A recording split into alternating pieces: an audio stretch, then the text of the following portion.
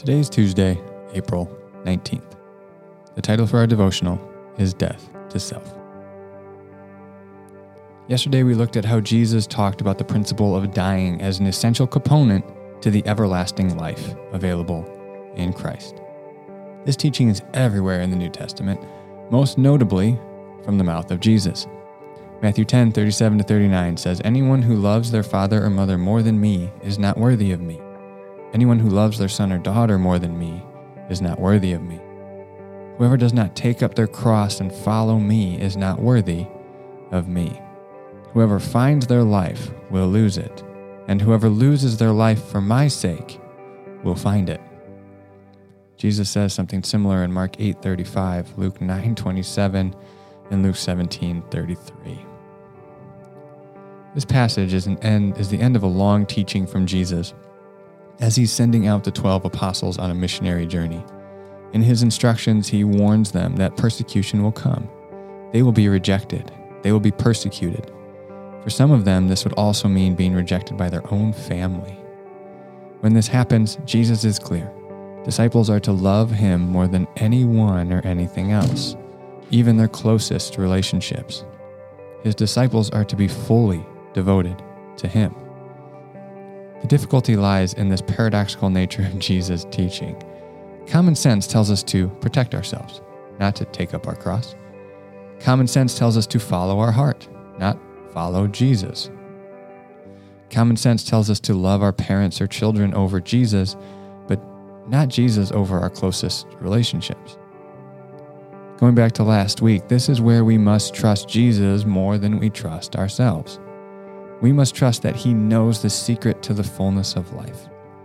That secret is found in dying to ourselves, that we may experience the resurrection life of Jesus.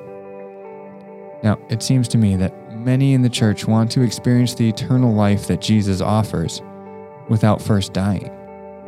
We want to have our cake and eat it too in that sense. Our consumeristic world asks, why can't we have it all? And many in the church have come to believe that they can.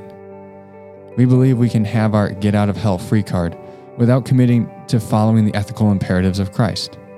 We believe we can partake in the kingdom of God without surrendering to the will of the King. We believe we can pursue a life of luxury without first picking up our cross. There is no resurrection life without first death to self. On this, Dallas Willard writes, "Christian spiritual formation rests on the indispensable foundation of death to self, and cannot proceed except insofar as that foundation is being firmly laid and sustained." I've heard this message often in my life, and every time I had the concept in my mind that it would be a lifetime of painful toil and excruciating sacrifice on my part, I would get the picture of an exhausted servant who has given it all, and with nothing left to give is asked to die even further. This is not the case with Jesus, at least as I have found it to be. We must not take the imperative without the promise. The imperative to die to myself is followed by the promise of life. This I have found to be the case in my story. In surrendering to the will and way of Jesus, I have found greater peace, joy, love, and hope. So much so that I no longer desire the ways of the old dead me that I left behind. Far from dragging me kicking and screaming and asking more and more when I have nothing left to give, I have found a transformed will to desire this way. When Jesus calls us to count the cost of discipleship, he calls us to weigh what we lose with what we gain in discipleship to him. And as Jim Elliot has said, he is no fool who gives when he cannot keep to gain what he cannot lose. And so in following and serving Jesus and in dying to ourselves and finding life in Christ, what we find is true life, and it is a joy to serve and follow him. We'll pick up this idea in the second half of our campaign.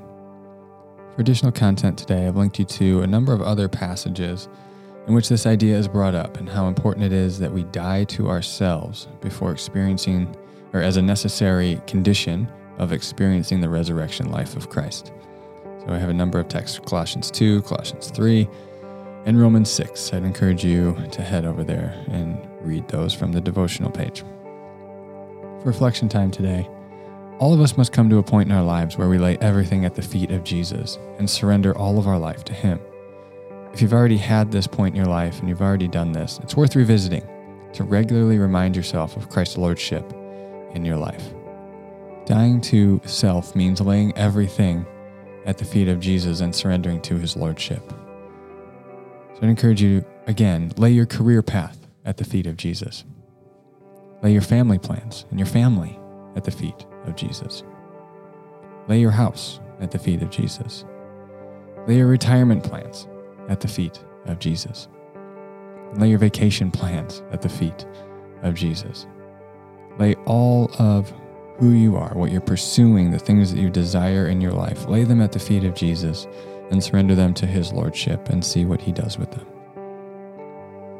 As these texts have said, we must die to ourselves that we might truly